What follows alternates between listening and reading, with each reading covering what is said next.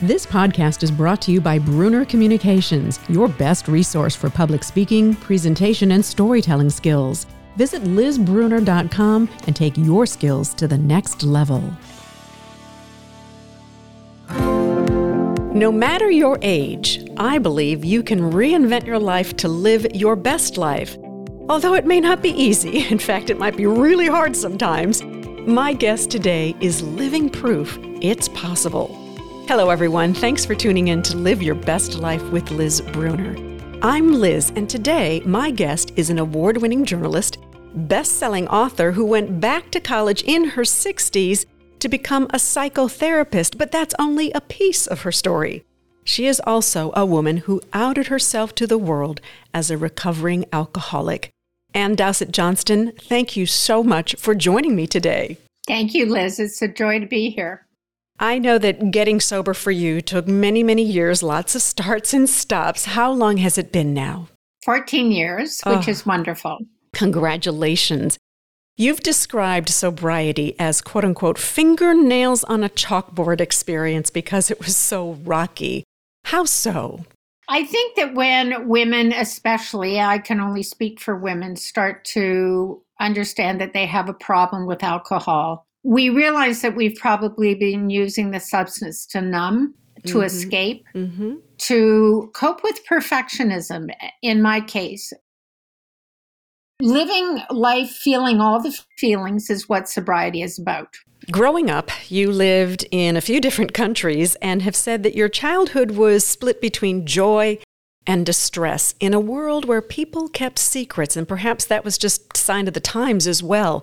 And the biggest secret was your mother's own drinking.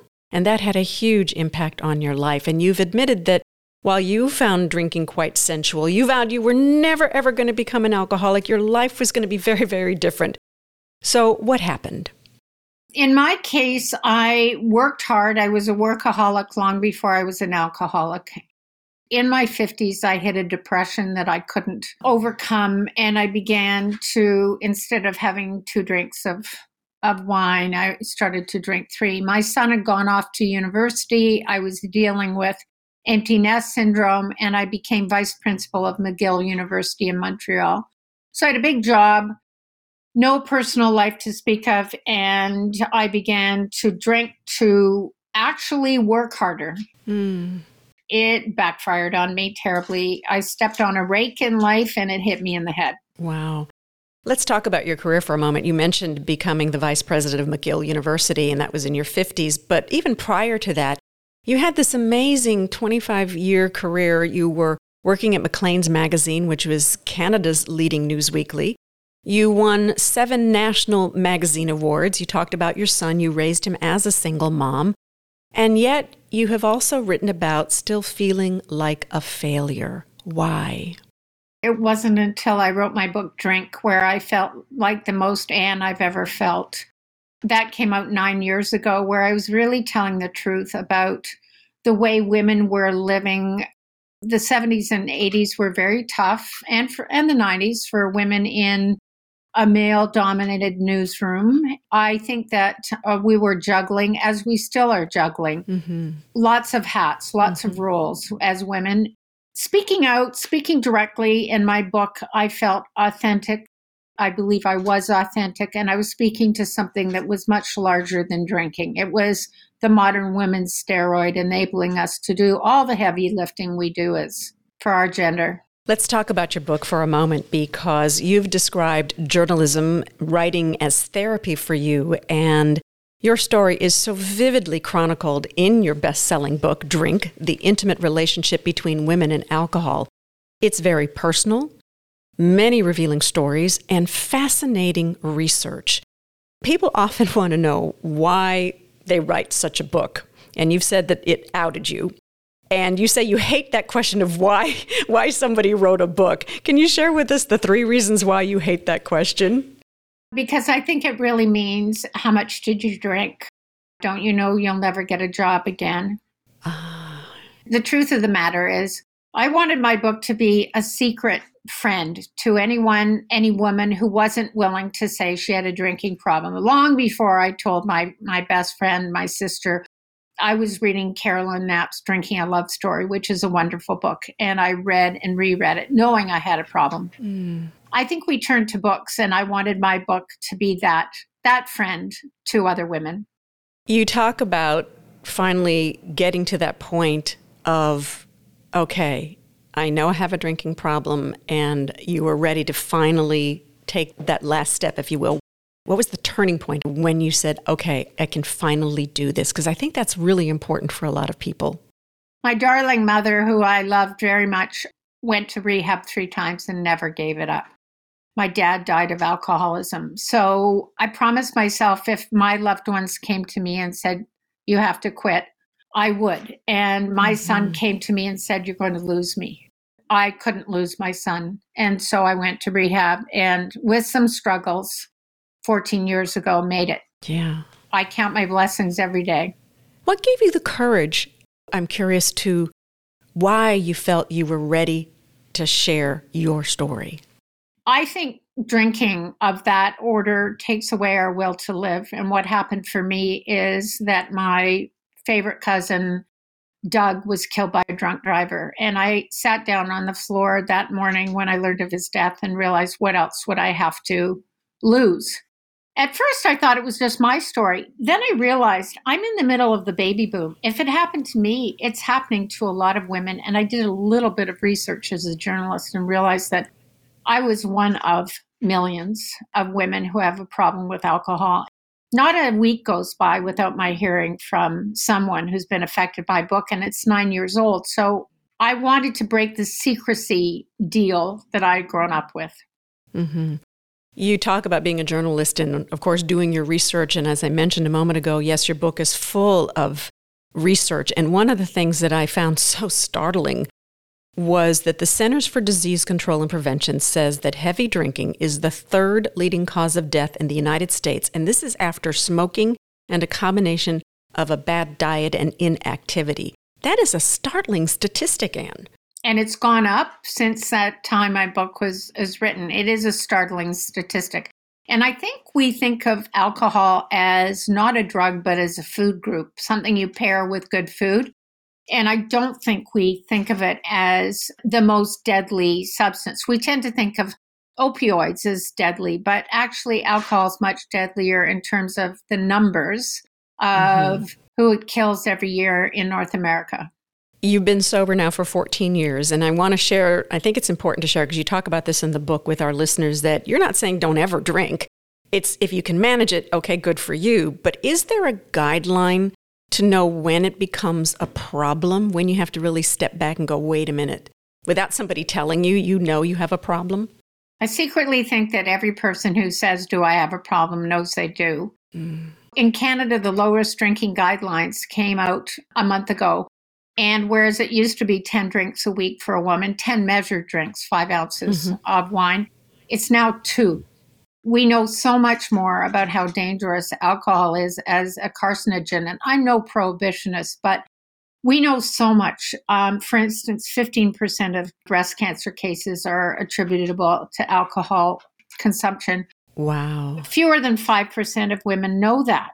Right. We have been sold a bill of goods by the alcohol industry, and we are not aware of how dangerous it is. And binge drinking in particular, you say, for women is actually on the rise and has been for quite some time. Yes, binge drinking for women is on the rise.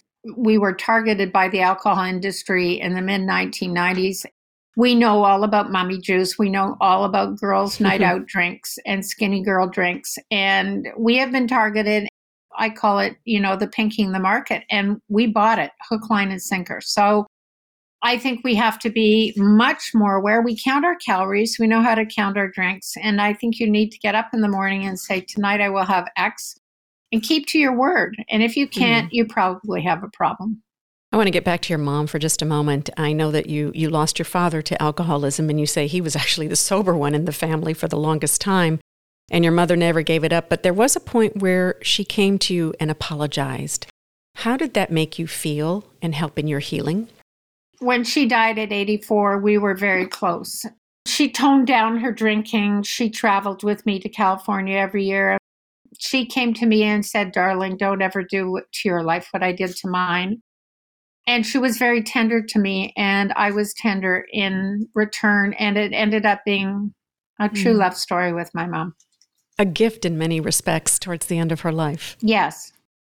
Throughout all of this, when you were trying to get sober, you were involved in a relationship with a man, and you had been for 14 years, and you called him the love of your life. When that relationship ended, you did not reach for a drink. Right. And you share a wonderful story about how your son helped you process what had happened. Will you share that with us? Yes. My son, Nicholas, asked me to get a piece of paper, draw a line down the middle, tell him what I had lost and what I had gained since I had given up alcohol. And I said, I lost a sweetheart. And he said, yes, you did. He was a great guy, and then he wasn't. Put what you gained on the other side. And I ran out of room. I gained my friendships back. I gained my sister back. I gained my writing back. My son ended up being very wise. It's the sort of central piece of my TEDx talk, which has had 1.4 million views. And I think it's thanks to my son. Amazing son you raised. Congratulations. Thank you. Now, also somewhere in this journey of healing, you make the decision to fulfill a decades-old dream of becoming a psychotherapist. And at the age of 65, you got your master's in social work. First of all, congratulations on that as well. Thank you. Why a psychotherapist, and where did that dream come from? You know, there was a dream that I had in my 30s. I couldn't afford to go back to school. I was functioning as a single mom, and I watched my son walk across the stage getting his psychotherapy degree at Smith College, one of the Ivy League schools in the States. And I thought, I can do this. It's time, and time's running out for me. So I followed in his footsteps. It was really an effort to help individual women. So many women were coming to me after the book. It was a way for me to help legions of women one-on-one, and it's proven to be a great career. I imagine, though, there had to be some people who said, you're doing what at 65? What did you tell them? I had a lot of friends. I broke my ankle the week before I went. I was in a wheelchair. A lot of people said, "You've got your out. Don't bother." And I said, "No, I'm going in a wheelchair." So I did. And I was older than most people's parents as well as their grandparents. Oh, I love that story. As you mentioned a moment ago, you specialize in working with women, in particular in transition, and you are leading a successful business called Writing Your Recovery. What is the most rewarding aspect of this work for you today? My writing courses, I run 6 of them. Writing Your Recovery is a way of helping other women find their voice, write their memoirs, write their life stories, and they flourish. And we create writing pods of wonderful, strong women telling their stories at any age, in their 20s up until their 80s. I love that work as well as my psychotherapy work. So I have a full and meaningful life, and I'm also writing fiction. I'm going to run out of years at some point, but so far, so good. Oh my goodness. So when can we expect your next book? I would love to say next year, but I think it'll be 3 years.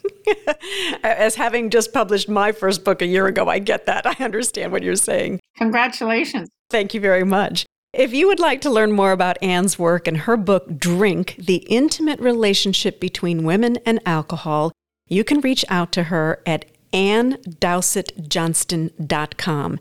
AnneDowsettJohnston.com. We will have that link for you in our show notes. Anne, you have described yourself as a healer at heart. Thank you so much for sharing your story so that healing can happen for so many others around the world. Thank you, Liz, for having me. That was a delight. And thanks to all of you for listening. I invite you to please write a review, share this episode with someone who needs to hear it. Anne shares a wonderful quote in her book from poet Mary Oliver, which is this: "What is it you plan to do with your wild and precious life?" So I ask all of you who are listening, what is your plan? Believe that you can reinvent, recreate, heal your life at any age in order to live your best life. Until next time, be well. This podcast is brought to you in part by Fast Twitch Media, helping people tell their stories and giving them worldwide reach. The future is in the cloud, and Fast Twitch Media can take you there. Be your best digital self. Check out fasttwitchmedia.space.